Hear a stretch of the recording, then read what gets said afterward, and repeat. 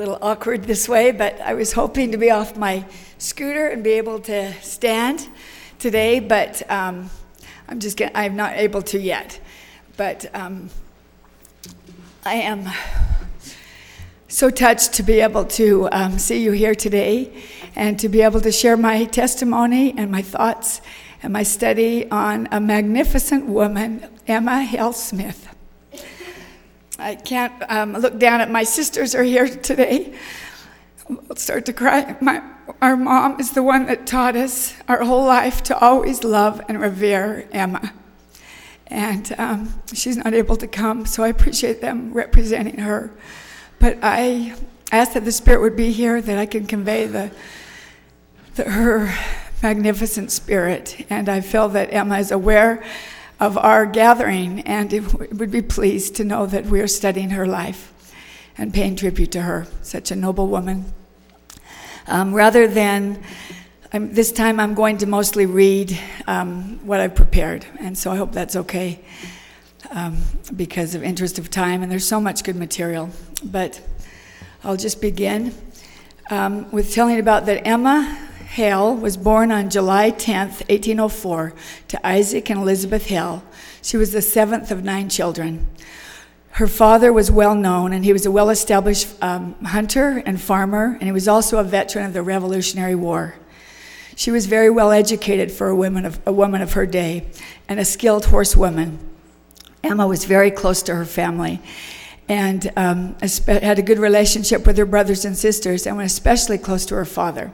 Her father initially was not religious, and he became converted when he was out walking in the woods one day and saw his young daughter Emma praying fervently for his soul and for him, and he was so touched by it that he immediately became a Christian and was converted and affiliated with the Methodists.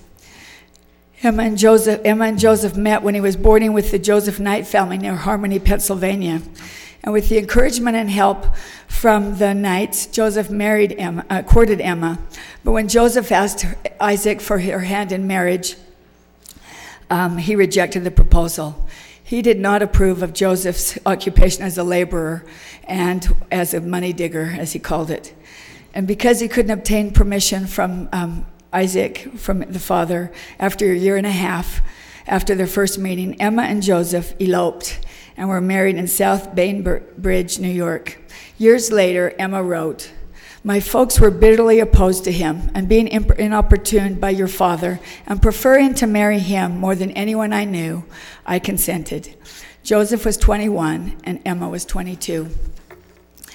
Joseph and Emma's great-great-granddaughter, Gracia Jones, she's written a book, and she was the first descendant of Emma and Joseph's family to join the church years ago. She wrote this: "Whatever attraction drew them together, it was sufficient to hold them through unrelenting persecution, trials, and privations, committed to each other and to their sacred mission, from the day of their marriage until the day, 17 and a half years later, when on June 27th, 1844, Joseph was felled by assassins' bullets."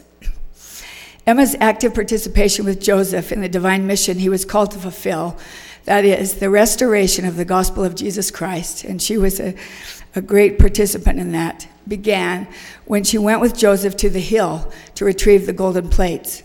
It was midnight on September 21st, 1827. They were just married 8 months. And Joseph and Emma drove to the hill Cumorah, where an angel had revealed to Joseph where the plates were buried. Joseph had been directed by Moroni to bring the right person with him, and he was confirmed that Emma was that person. Emma waited from midnight until dawn at the bottom of the hill in a wagon drawn by a horse. Joseph ascended the place near the top where he received the sacred record from the angel Moroni and accepted the responsibility of protecting, translating, and publishing it. This moment symbolically foreshadowed Emma's life as the wife of a prophet. As her husband's divine missions unfolded, Joseph often scaled the heights, while Emma waited somewhere, often alone and with her children. In 1827, nearly a year after they were married, Joseph and Emma moved to Harmony so that he could finished so he could translate the plates without being harassed and hounded. Emma must have been so thrilled that her parents invited them to live in a small house on their property for almost 2.5 years.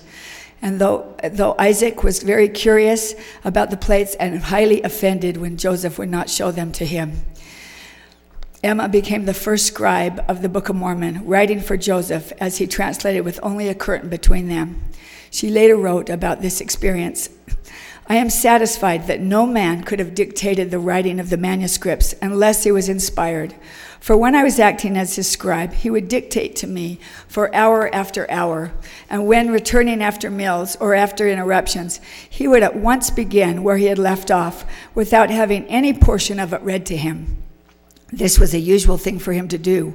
It would have been improbable that a learned man could do this, and for one so ignorant and unlearned as he was, it was simply impossible." Emma was expecting their first child, and when he was born, he lived only a short time. For several weeks, Emma herself hovered between life and death. Joseph cared for her round the clock, and he was sick with worry. To add to his concerns, Martin Harris did not return when promised with the pages of the manuscript he had borrowed to show his wife. After Emma had recovered somewhat, and at her insistence, Joseph anxiously went to look for his friend and finally met up with him in New York at the family's home. Martin, sorrowful, confessed to losing the precious 116 pages of the manuscript. Joseph plunged into an immediate depression, stating a sorrow to Martin, "Then must I return to my wife with such a tale as this? I dare not do it, lest it should kill her at once. And how shall I appear before the Lord?"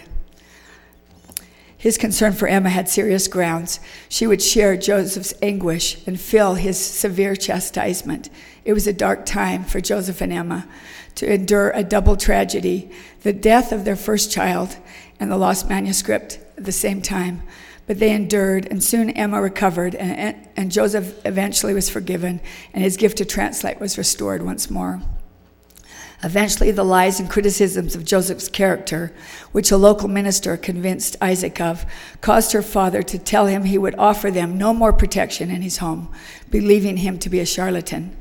Upon leaving, Isaac bitterly said to Joseph, "You have stolen my daughter and married her. I would have rather followed her to her grave."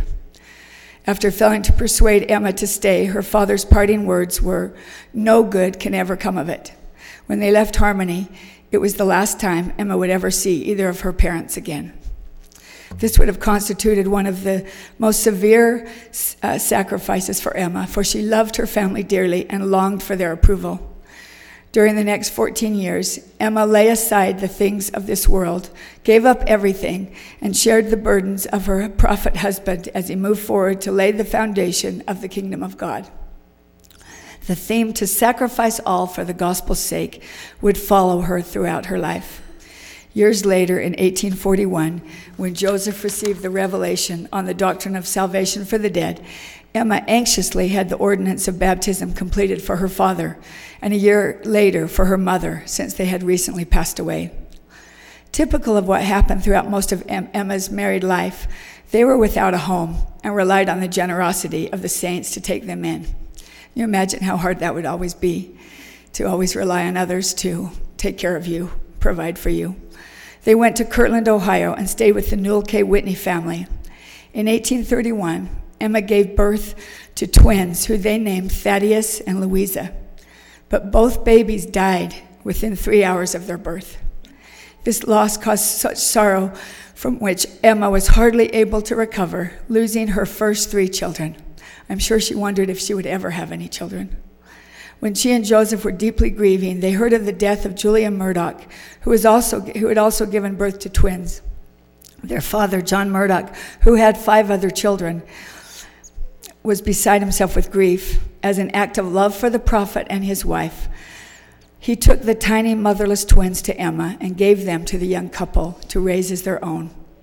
9 days later, Emily and Joseph thankfully and legally adopted the infants and named them Joseph and Julia. They were a blessing in their lives, and they felt they were a gift from God. Nearly a year later, after they had moved into the John Johnson home On a cold night in 1832, Joseph was sitting up with his little son, Joseph, who suffered from the measles. Suddenly, a mob of 12 men burst into the home, exposing the baby to the bitter cold, and dragged Joseph out of bed, stripped his clothes off, and poured hot tar on his body. They did the same to Sidney Rigdon, dragging him by the heels so that his head hit the pavement over and over again. They said Sidney was never the same after that night because of the damage done. Frantic with fear, Emma ran back and forth from the frightened babies inside to the cold blackness outside to scream again and again for help. Finally, some neighbors heard her and the mob fled. Later, when Joseph finally staggered back to his house, covered in tar, Emma mistook it for blood, covering his whole body, and she fainted at the sight of him. The rest of the night, Emma and some friends gently peeled and washed tar off of Joseph's injured body. As Sunday services the next day, the young prophet delivered a powerful sermon without reference to the beating and tarring of the night before. From that incident came the first martyr of Mormonism, little Joseph, already ill and feverish, caught cold, and when he was pulled from his father's arms and left in a draft, he died 4 days later from exposure. Emma was crushed. In only 5 short years of marriage, she had laid 4 precious babies in their tiny graves. No wonder Emma's beloved mother-in-law, Lucy Mack Smith, who knew her as well as anyone and seemed to only find admirable qualities in Joseph's wife, described Emma's condition. Emma's health at this time was quite delicate, yet she did not favor herself on this account. And although her strength was exhausted, still her spirits were the same, which in fact was always the case for her, even under the most trying circumstances. One very difficult thing for Emma to endure was the frequent necessity of receiving charity from members of the church. Often she and her children were forced to stay in homes of other members for months at a time, and sometimes she was shuffled from family to family as circumstances changed, as Joseph did not have time for a regular profession, as he was about the Lord's work almost full time. How she must have longed for a home of her own. In all, Emma moved 18 times, lived in 13 houses across 5 states. Of these 13 locations, only 4 of them could be called her own. On 3 of these moves, she had to leave behind most or all of her furniture. On 4, she had to move because of disruption caused by neighbors. 2 additional occasions, she was driven from her home at threat of her life. Emma and Joseph eventually moved with their daughter Julia to an upper room of an old stone store that the Whitneys owned. Emma was pregnant a 3rd time, but Joseph couldn't be with her much, serving a brief mission to the east. 3 weeks before the baby was born, Joseph wrote to Emma expressing his love and concern, perhaps also fearful that yet another baby would die. He wrote, "Thoughts of home, of Emma and Julia rushes upon my mind like a flood, and I could wish for a moment to be with you. I feel for you, for I know your state and that others do not. But you must comfort yourself knowing that God is your friend in heaven and that you have one true and living friend on earth, your husband." Joseph rushed home for the birth of their 4th child, but didn't quite make it in time. However, it was a joyful occasion when he returned, for Emma had given birth to a 3rd son, and this one lived. Joyfully, they named the baby Joseph, like the one they lost, and after his father. For years, he would be called Young Joseph by the saints to distinguish him from his father. In Kirtland, Emma finally had the real first home of her marriage, a small building attached to the Whitney store. The most exciting event was the building of the Kirtland Temple, and Emma was involved in encouraging sisters to sew clothing for the workmen, housing them on occasion, and also feeding them. Soon, she was blessed with more children, although she was not permitted to keep all of them. Again, what a hard thing for her to bear. In 1836, she gave birth to Frederick Alexander, and then in 1838 to Don Carlos Frederick Alexander in 1838 and Don Carlos in 1840. He just lived 14 months, and died in Nauvoo of malaria. When a lot of them died, he was also taken, which caused her a lot of grief because the others were new babies she didn't know, and this child was 14 months old, as well as the Joseph that she lost and knew well.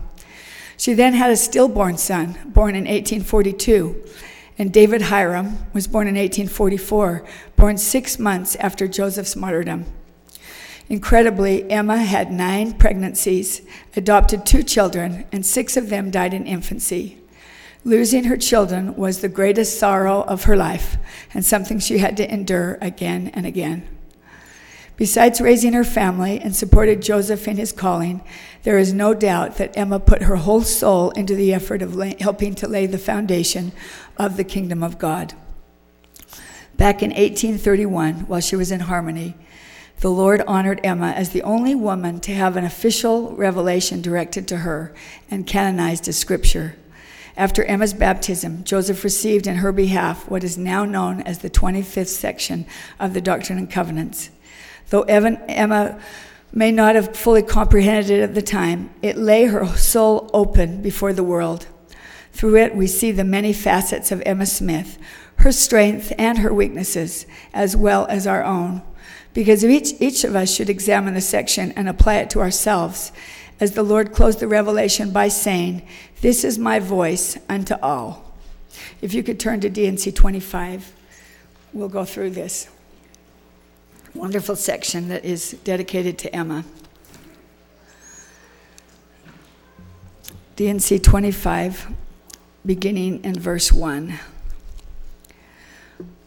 Hearken unto the voice of the Lord your God, while I speak unto you, Emma Smith, my daughter. For verily I say unto you, all those who receive my gospel are sons and daughters in my kingdom. This declaration to Emma, that she was indeed the Savior's daughter, would be a comfort to her during the difficulties of persecution and privation. How wonderful for her to know that she was a spiritually begotten daughter of the Lord.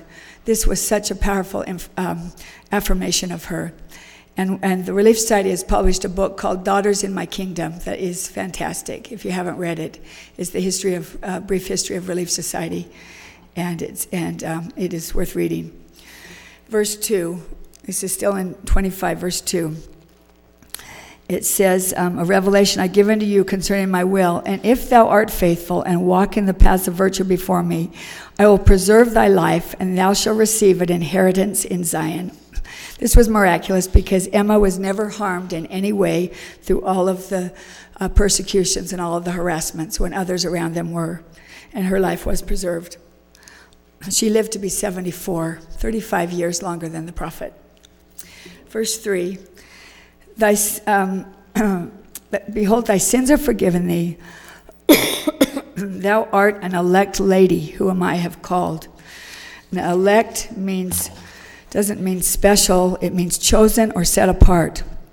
Joseph later explained to her that when she became the first president of the Relief Society in 1842, it was in fulfillment of this designation because of her righteousness.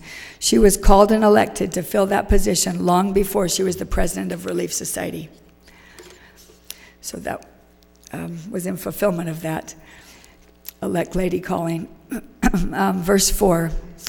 Murmur not because of the things which thou hast not seen, for they are withheld from thee and from the world, which is wisdom in me in a time to come. Murmur not. For those who knew her well, they knew that she wasn't a complainer or whiner, as some of her critics have claimed. But this could have been in reference to her not seeing the plates, even though she was a scribe. The plates were constantly in her home, but she was not permitted to view them. She later said,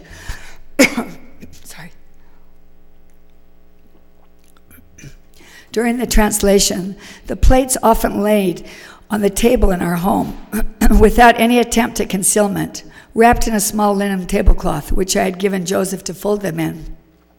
I once felt the plates as they lay on the table, tracing their outline and shape. They seemed to be pliable, like thick paper, and would rustle with a metallic sound when the edges were moved by the thumb, as one does sometimes thumb through the edges of the book. I did not attempt to handle the plates, other than through the linen cloth. I was satisfied that it was the work of God, and therefore did not feel it to be necessary to do so. I knew that he had them, and I was not especially curious about them. I moved them from place to place on the table as it was necessary in doing my work. There's no way I wouldn't have pulled that off and taken a look. That's incredible that she only touched them and felt them, but she gave her word she would not look, and Joseph trusted her, and she never did. That was amazing. Emma's testimony of the Book of Mormon remained strong until her death. Someone asked her later in life if Joseph could have written the Book of Mormon privately, pretending to translate as he dictated. After a lifetime of reflection and just a few months before he died, she wrote this.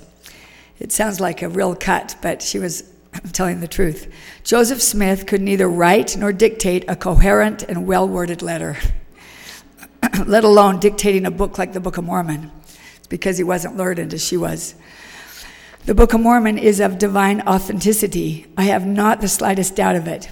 It is marvelous to me, a marvel and a wonder as much as to anyone. Emma was then and still remains a credible, intelligent, and powerful witness of the authenticity of the Book of Mormon, a testimony she never denied. The Lord, knowing her thoughts, that it may have been hard for her when so many witnesses had seen the plates, especially when her friend Mary Whitmer, who had been attending to those working on the translation, was shown the plates unexpectedly by a mysterious old man. Hadn't Emma given her all as well, she may have wondered? Rather than chiding her, this counsel from the Lord to murmur not must have reassured her the Lord was mindful of her struggle, and there was a divine purpose in not seeing the plates. Verse 5. So this verse, I believe, is the most important because it contains what I view as Emma's main mission and purpose in the restoration, and a mission that she fulfilled. Let's see. What verse did I say that was? Oh, verse 5, sorry. And the office of thy calling shall be for a comfort unto my servant Joseph Smith, Jr., thy husband, in his afflictions, with consoling words in the spirit of meekness. This was her office. Her office was to comfort and support her husband. That was her calling and her mission. Her calling to support her husband, the prophet, in his monumental responsibilities and frequent afflictions, of being his refuge and his earthly comforter at all times. This was not an ordinary job for the faint of heart. The greatest powers of hell would be unleashed against her and her husband, and in this she did not falter. A letter Emma wrote to Joseph while he was in Liberty Jail after the saints had been driven from Missouri gives us a small glimpse of the comfort she provided Joseph and her resolve to support him regardless of difficulties and persecutions. She wrote in Liberty Jail, "Was it not for the direct interposition of divine mercy, I am very sure I never should have been able to have endured the scenes of suffering that I have passed through. But I still live, and am yet willing to suffer more if it is the will of kind heaven, that I should for your sake. No one but God knows the reflections of my mind and feelings of my heart when I left our home and almost all of everything we possessed, excepting our little children, and took my journey out of the state of Missouri, leaving you shut up in that lonesome prison." This is not well known. My sister Jenny told me about this, so we don't have time to go into it, but it was actually Emma's letter to Joseph in Liberty Jail of unconditional support and love that ultimately allowed Joseph to feel comfort and to be able to receive wisdom, have it be a conduit from heaven, to receive wisdom from God at perhaps the lowest moment of his life, so that he eventually revealed to Joseph what we now know as the 121 and 122 sections of the Doctrine and Covenants, which are some of the most personal and touching of his suffering and of God hearing and answering his prayers. And this was made possible because of Emma's support and love for him that allowed him to finally open himself to this revelation. Verse 7, another unusual aspect of the Lord's revelation to Emma was in the verse that says, "And thou shalt be ordained under his hand to expound scriptures and to exhort the church according as that shall be given unto my spirit." It would have been highly unusual in 1830 for any woman to expound and exhort in church, for women simply did not take visible or leadership roles in churches at that time. The Lord knew she was a leader and would have an important role of her own, not just as a support to Joseph, but in also building the kingdom of God through the wonderful organization of Relief Society. Verse 8, here Emma is told that he shall lay hands upon thee, and thou shalt receive the Holy Ghost, and thy time shall be given to writing and to learning much. So she was told to study and to learn, and she was very well versed in the scriptures. The Lord entrusted her with much responsibility. This also applies to us. The Lord expects his sisters and the women, as well as men, to be well versed in scriptures and to be able to teach with testimony and confidence and power and with the Holy Ghost, which Emma had and which is available to all of us. We also have access to the gifts of the Spirit, which gives us great power and strength. President Kimball said of women's responsibilities to learn the scriptures, I fear the children cannot overcome the ignorance of their mothers. It's our duty and responsibility as mothers and grandmothers to exhort and teach the scriptures in our home and not leave it to the fathers alone. Verse 9, thou needest not fear, for thy husband shall support thee in the church. And this was a reference to a woman and mothers were concerned about making a living for their family, which was difficult with Joseph's assignment as the prophet and leader. Though he wouldn't make a living as a farmer, as many did, he would labor for the church. And the Lord would ask them to rely on the goodwill and the generosity of church members, their whole marriage, which would require much humility. Verse 10. This is one of my favorite scriptures, and this is a pearl in the Doctrine and Covenants. And verily I say unto thee, that thou shalt lay aside the things of this world and seek for the things of a better. Isn't that a marvelous statement? It could be a mission statement for all of us, to lay aside the things of the world and seek for those of a better. This was Emma's mantra. Time after time, as Emma moved from where they were living and left their belongings and moved in with others, she must have reflected on this line from the Revelation. Emma did exactly that in order to build the kingdom of God. Then in verses 11 through 13, this is when she was asked to she was given a big responsibility. Verse 11, it shall be given thee to make a selection of sacred hymns, as it shall be given thee, which is pleasing unto me, to be had in my church. For my soul delighteth in the song of the heart. Yea, the song of the righteous is a prayer unto me, and it shall be answered with a blessing upon their heads. Wherefore, lift up thy heart and rejoice. Oh, sorry. And it just ends there about the about the assignment that she was to do. And it took her 5 years to do that. She wasn't able to start for 2 years because of her responsibilities and the persecution, but she eventually, through the help of W.W. Phelps, was able to put it into book form. We have many of her, over 30 of the songs that she chose in the hymns book today. Verse 14. Let's see. Okay, we'll do 13 and 14. Wherefore, lift up thy heart and rejoice, and cleave unto the covenants which thou hast made. Continue in the spirit of meekness, and beware of pride. Let thy soul delight in thy husband, and the glory which shall come upon him. To say continue indicates by the Lord that she already had the spirit of meekness, and the Lord wanted her to maintain it. And here it is where the Lord, who knew her so well, warned her, as he warns us all in our personal patriarchal blessings, of our shortcomings. Beware of pride. Let thy soul delight in thy husband. Perhaps her pride, caused by a tremendous amount of heartache, and may have interfered later with her judgments after Joseph's martyrdom. And we'll speak more on this later. This warning was made manifest to the world through this section. And like all of us who know our own faults and sins, Emma may have worked and struggled with the events that were to come. The Lord's warnings proved to be perceptive, for pride and a lack of meekness seemed ever to be her stumbling blocks. Verse 15 and 18. As with all of us, blessings are based on righteousness and keeping the commandments, and this revelation is given and applies individually to us all.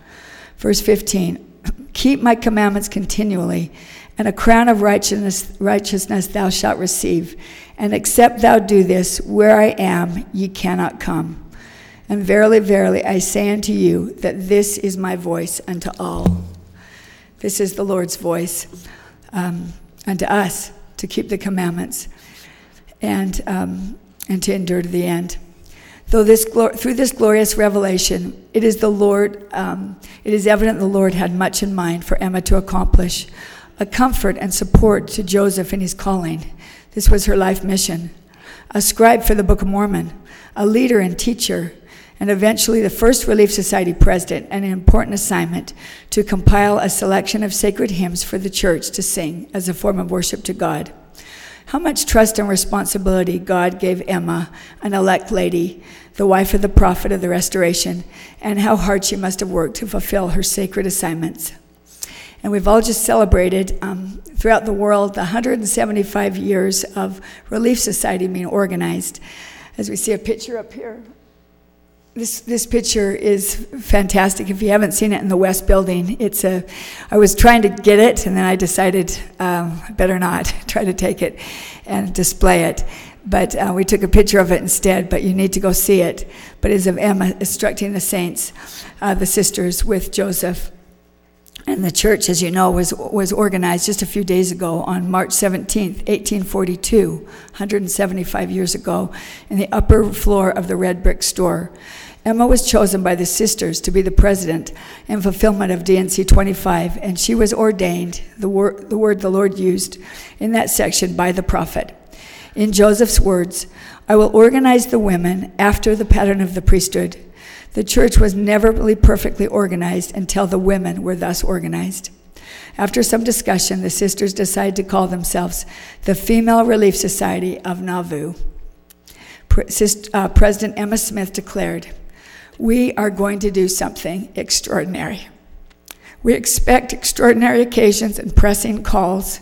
6 weeks later, when the prophet Joseph Smith taught the sisters at length, he said, I now turn the key to you in the name of God, and this society shall rejoice, and knowledge and intelligence shall flow down from this time. This is the beginning of better days in this society. And I am a witness, as well as all of you are, that the work in the Relief Society from that time until now is extraordinary. And all of you sisters, as well as sisters all across the world, are doing extraordinary things. So much knowledge and intelligence has been manifest in our lessons. The Holy Ghost is present, and we have used the gifts of the Spirit to bless others in need and to perform invaluable service throughout the world. We are now the largest and the oldest women's organization in the world, and that's an incredible thing to be a part of and to be grateful for. We can hold our Relief Society up to the world as a shining example of our motto, charity never faileth. I hope we will always speak about that with friends who are critical of women in the church, that we have this organization that was begun so long ago and is the largest in the world, run by women under the pattern of the priesthood. And it is a testimony of what God believes of women. As Bruce McConkie said, that Jesus Christ is the greatest champion of women. For women, the prophet unlocked opportunities for women in the church to play vital roles in the work of building the Lord's kingdom. Sisters would eventually receive ordinances and make sacred covenants that would help them prepare themselves and their families for eternal life. Emma endured much persecution that disrupted her personal life, and much of her suffering she had to endure alone. She tried to accept this, but she had moments of weakness, like all of us do. One day, when Joseph had been away for a long time, Jessie Crosby, their friend, dropped by to see if Emma needed any help. In a rare occasion, she let down her guard, allowing a poignant glimpse into her heart. Emma unexpectedly burst into tears and told him if the persecution would cease, they could live as well as any other family in the land. How she longed for that, a normal family life. Many times there were that she waited, not knowing if Joseph was dead or alive. At Far West, all the saints were told to not expect for a moment that they would ever see their leaders again.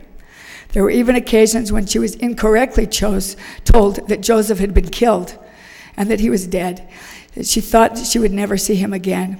How often she must have had to summon up her undaunted faith to quell her fears.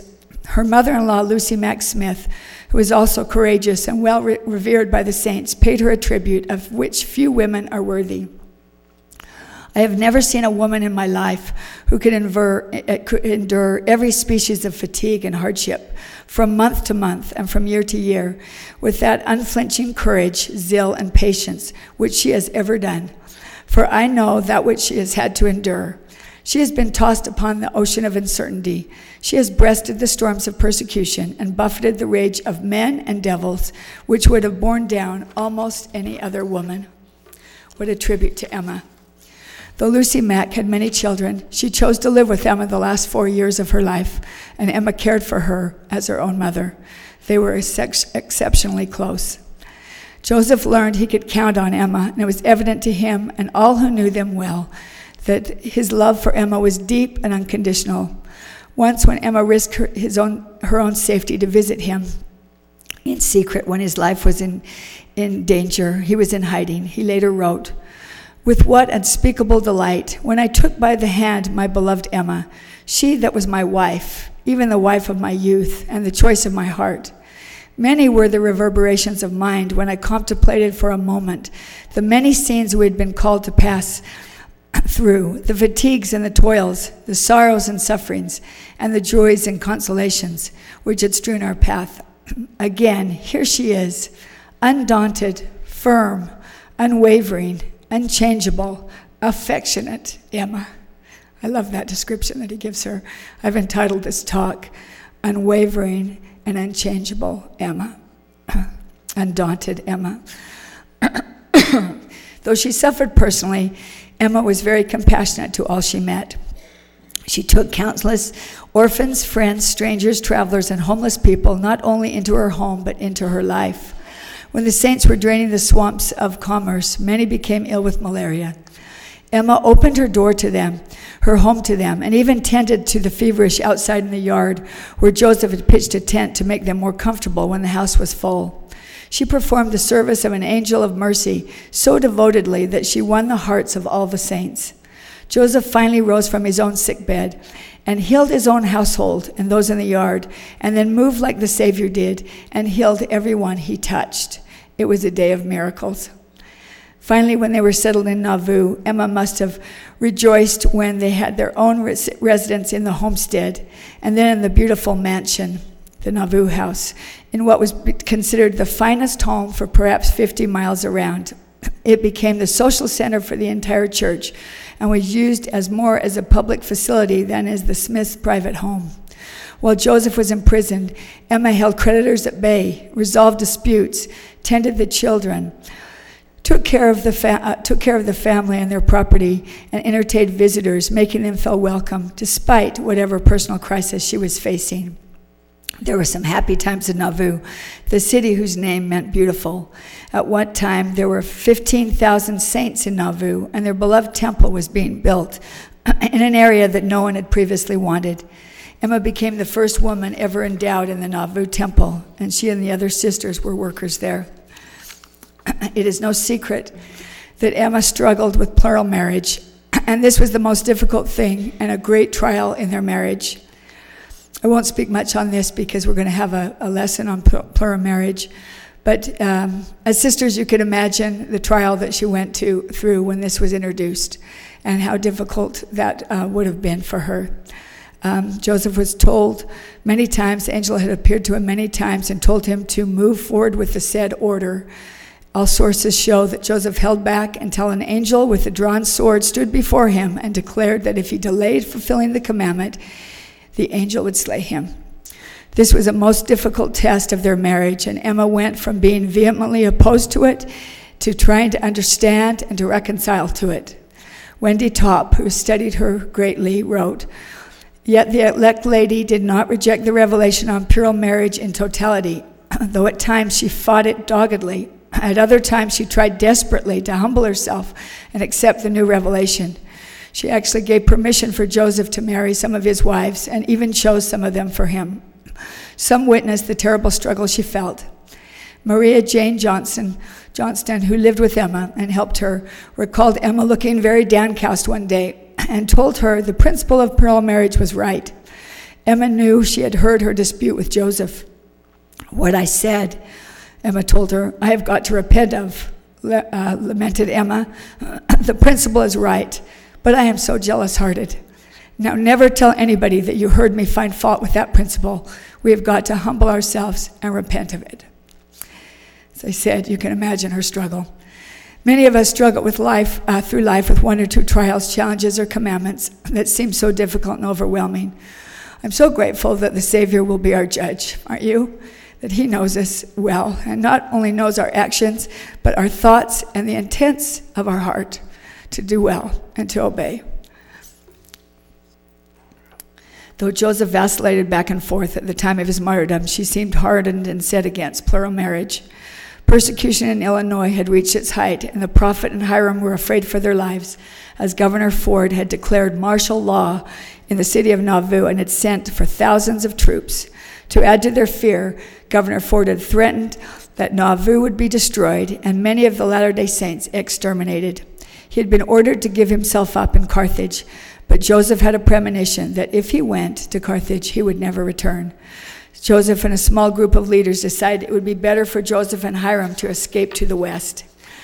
Joseph genuinely believed that the mob just wanted Hiram and himself, and if they disappeared and they couldn't follow them across the Rocky Mountains, they would surely give up and leave the saints alone. Yet a small group made preparations to escape to the west, some of their friends believed their prophet had abandoned them in their hour of great stress and the military buildup. It was a trial for some who believed their city was about to be under siege, and some called Joseph a coward for trying to leave. He believed if he went to Carthage, he would not return, but the saints had seen him arrested and tried again and again, and he was always delivered from his enemies. And the governor had given his personal guarantee to protect the prophet, though Joseph had no faith in his promise. Emma wrote a message to Joseph as he waited and pleaded for him to return and surrender. Weighed down with foreboding and hurt at the rejection of his followers, Joseph bleakly said, "If my life is of no value to my friends, it is of none to myself." As Joseph left for Carthage, he kissed each of his children and then turned solemnly to his wife. "Emma, can you train my sons to walk in their father's footsteps?" He asked her this 3 times, and 3 times she responded, "Oh, Joseph, you're coming back," the 3rd time with tears in her eyes. She said after this it was the worst that she ever felt, and from that time she looked for him to be killed. Before Joseph left for Carthage, Emma wanted him to give her a blessing, but there was no time to do it, so Joseph told her to write out the best blessing she would ever think of, and he would sign it on his return. He never returned to sign it. Emma wrote what she called "These Desires of My Heart." Part of it reads, "I desire the Spirit of God to know and understand myself, that I may be able to comprehend the designs of God when revealed through his servants without doubting. I desire with all my heart to honor and respect my husband as my head, ever to live in his confidence, and by acting in unison with him, retain the place which God has given me by his side." Though I can't spend much time on the martyrdom and the tragic events that transpired, when the bodies of Joseph and Hiram were brought back to Nauvoo on June 28, 1844, eyewitnesses told of Emma's grief. Emma sat in her chair, her face covered by her hands as she sobbed uncontrollably. Her first words were, "Why, O God, am I thus afflicted? Why am I a widow and my children fatherless?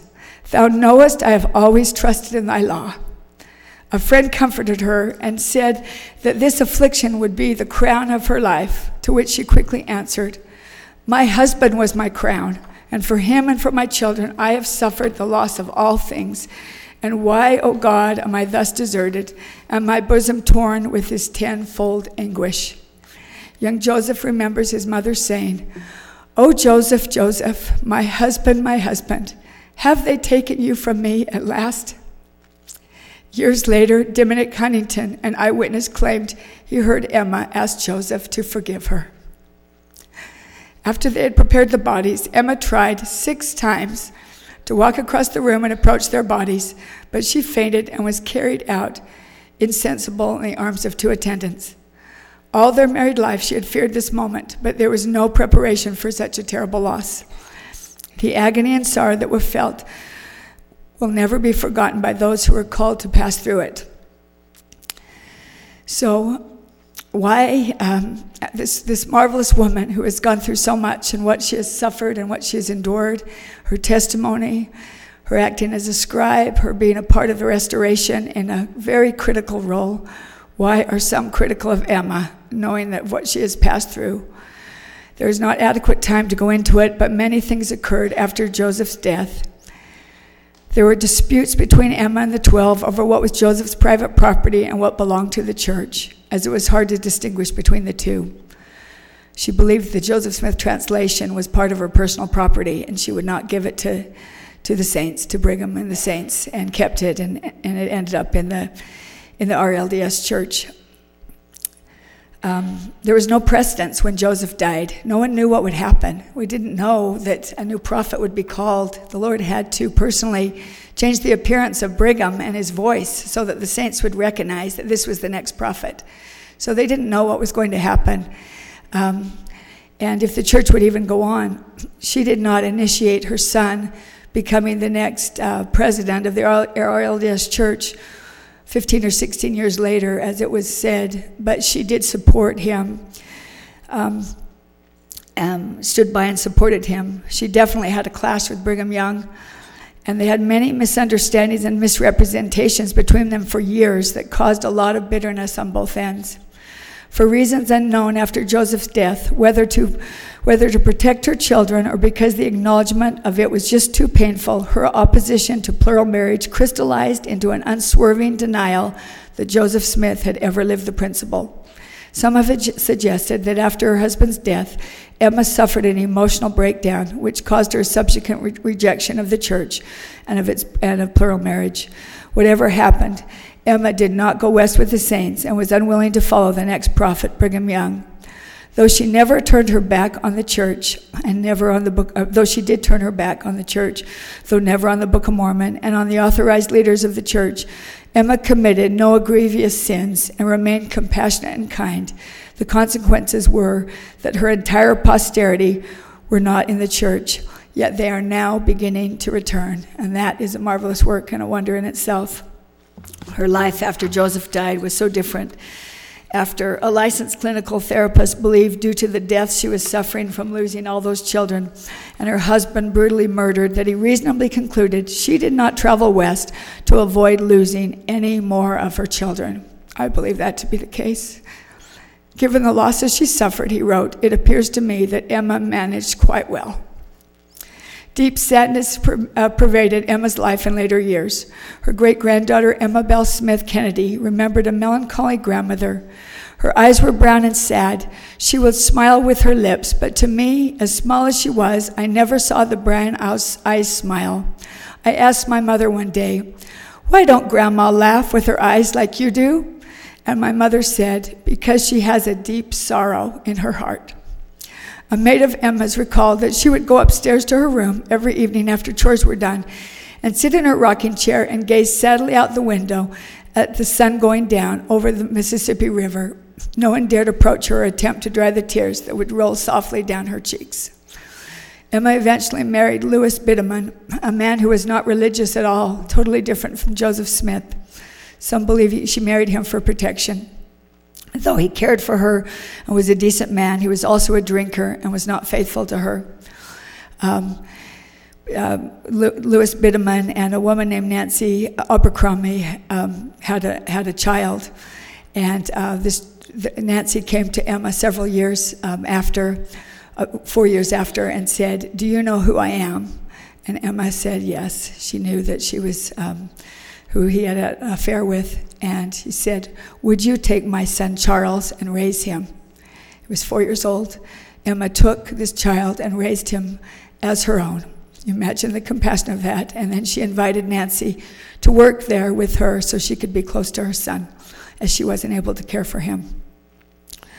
On her deathbed, she made Louis and Nancy promise they would marry, so Charles wouldn't have the stigma of illegitimacy, an act of true compassion. Joseph and Emma's great-great-granddaughter felt, this is Gracia Jones, that whatever happened after Joseph's martyrdom, it has been long since resolved in the life up above, between Brigham and Emma, between the things that happened. It has been long since resolved, and that she counts her grandmother as a great blessing to this church and in her life. I believe that I believe this also, and because of two dreams or visions that she had right before she died, I believe that the Lord's acceptance of her and mercy and of her sacrifice and her mission was fulfilled. Emma lived to be 74 years old, 35 years longer than Joseph.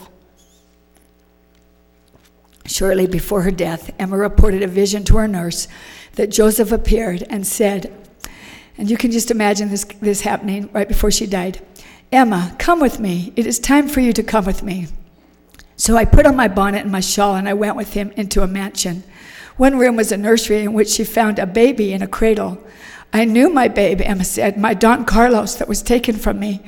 I swept up the child into my arms and cried for joy. But when I recovered, I stopped to ask, 'Joseph, where are all the rest of my children?' He assured her, 'Emma, be patient and you shall have all of your children.'" Emma then related that she saw a personage of light standing by the side of her beloved husband, even the Lord Jesus Christ. Emma's children were gathered together before she died. Early in the morning of April 30th, 1879, her children heard her call, "Joseph, Joseph, Joseph," thinking she was calling for her son, Joseph III. They awakened him, and he went to her side. He saw his mother raise up and extend her left arm. "Joseph," they heard her say. "Yes, yes, I'm coming."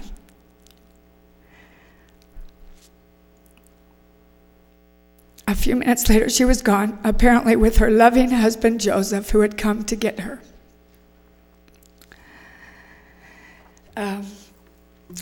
I was mentioned about Wendy Topp, this sister, wonderful sister, who in the late 70s began to study Emma because she discovered that there were many unsympathetic views of her, and that all the historians that she read were male and couldn't maybe fully understand and empathize with her struggles and her challenges as a wife, woman, and mother. And she realized that many of the early saints had been tainted by those, that maybe her memory had been tainted by the early saints who had become embittered, felt betrayed and forsaken by the wife of the beloved prophet. And because of this bias, many unkind and incorrect information it became to be attached through the years to her name. So in the late 70s, she felt to do some presentations about her. And she said all throughout the church, there were little scatterings of sisters that felt to represent Emma, her full life as a human, as a person who suffered as a mother and wife. And she said, "I sought not to excuse her failings, but to help others empathize with them." And so this simultaneously inspired movement to reclaim the reputation of Emma Smith went through the church and is still active, and many have been deeply moved by her contributions.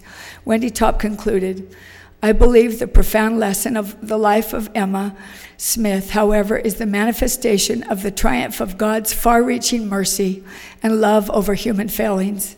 Unlike many heroines of the Restorations and heroes, she stumbled and was spiritually and physically left behind. Like Emma," Wendy wrote, "I also grapple with sins and shortcomings that threaten to overcome me at times, and I am grateful to be able to hope that the Lord will do everything He can to find mercy for me and for Emma as well. I have pleaded with members of the church to refrain from judging her unfairly and condemning her, just as they should any other fellow saint or human being." She wrote, "Let us then remember Emma, our sister, as any of us would wish to be remembered by future generations, with gratitude for her sacrifices and contributions, empathy for her struggles and shortcomings, and a generous eye toward her internal possibilities. In my study this last month or so, I've always loved Emma. I mentioned in the beginning because our mom taught us to love Emma and taught us that she pities the person who criticizes or judges Emma, because how could anyone do that? I have felt her spirit with me many times when I've been writing, and I feel she is aware of our gathering. She was a wonderful woman and saint. Was she perfect? No. Did she struggle and have faults like we did and sins? Yes. Would she maybe have done things differently if she had a chance? Perhaps. But I think she did the best she could, and I think that she, after Joseph was martyred, I don't think she had anything more to give. I think her mission was accomplished, and the Lord will judge her the rest, and I'm grateful that it's him, because he is merciful to her, to Emma, and to all of us in our sins and our shortcomings. I love that beautiful music that Rebecca played. Rebecca's the daughter of one of our friends, and she played "Oh, How Lovely Was the Morning" and some of those restoration hymns. My prayer is that you will admire and try to emulate the strength and the courage that Emma Hale Smith had, that she stood by the prophet. The restoration would not have been able to come about had she not done this, I believe. Joseph was strong, but he needed her, and the Lord knew that. And he gave Emma to Joseph for a comfort and support, and in that mission, she was glorious. I bear you this testimony, and you feel the Spirit here, telling that these things are true, and that our sister Emma, wouldn't it be wonderful to meet her one day and rejoice with her as she has all of her children, and that she is with her beloved husband, I pray. And I say these things in the name of Jesus Christ. Amen. We have one... Lucy Mack Smith said of her daughter-in-law Emma, "I have never seen a woman in my life that's my who fault. would endure every species of fatigue and hardship from month to month." Shannon Sundberg is going to be playing the piano, and Casey Higginson will be singing this. And if you listen to the words carefully, I think my favorite part, or the part that I felt to convey to you, is the part that says about her sorrow when she felt that others thought she had lost her faith, because we know she did not. Lucy Mack Smith said of her daughter-in-law Emma, "I have never seen a woman in my life who would endure every species of fatigue and hardship from month to month and from year to year with that unflinching courage, zeal, and patience which she has ever done. For I know that which she has had to endure. She has been tossed upon the ocean of uncertainty. She has breasted the storms of persecution and buffeted the rage of men and devils, which would have borne down almost any other woman."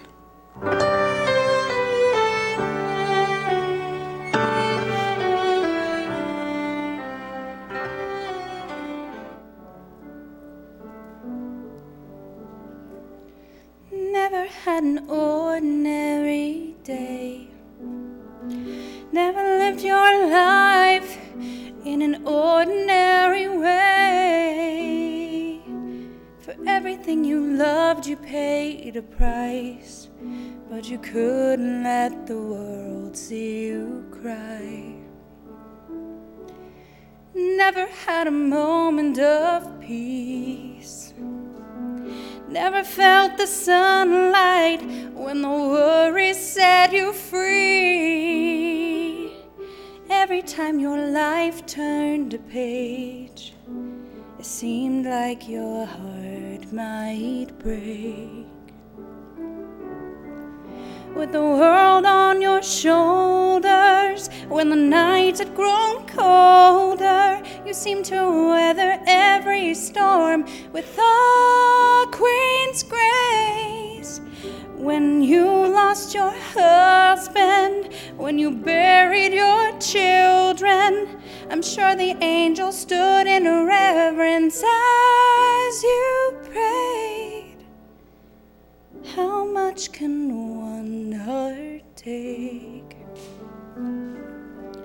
How much can one heart take? Never had a day to call your own, when so many needed your warm heart as a home, whispering a mother's lullaby as you sat alone by the fire. With the world on your shoulders, when the nights had grown colder, you seemed to weather every storm with a queen's grace.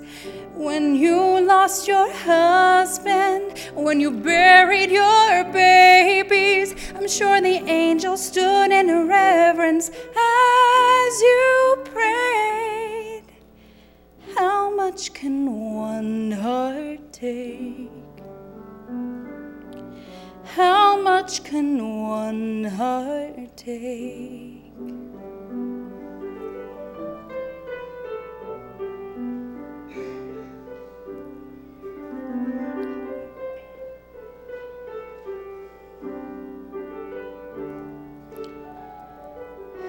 With the world on your shoulders, when the nights had grown colder, you seemed to weather every storm with a queen's grace. When you lost your husband, when you buried your children, I'm sure the angels stood in reverence as you prayed. And I'm sure your heart breaks when some people still say, somewhere down the line, you lost your faith. How much can one heart take? How much can one heart take? How much can one heart take?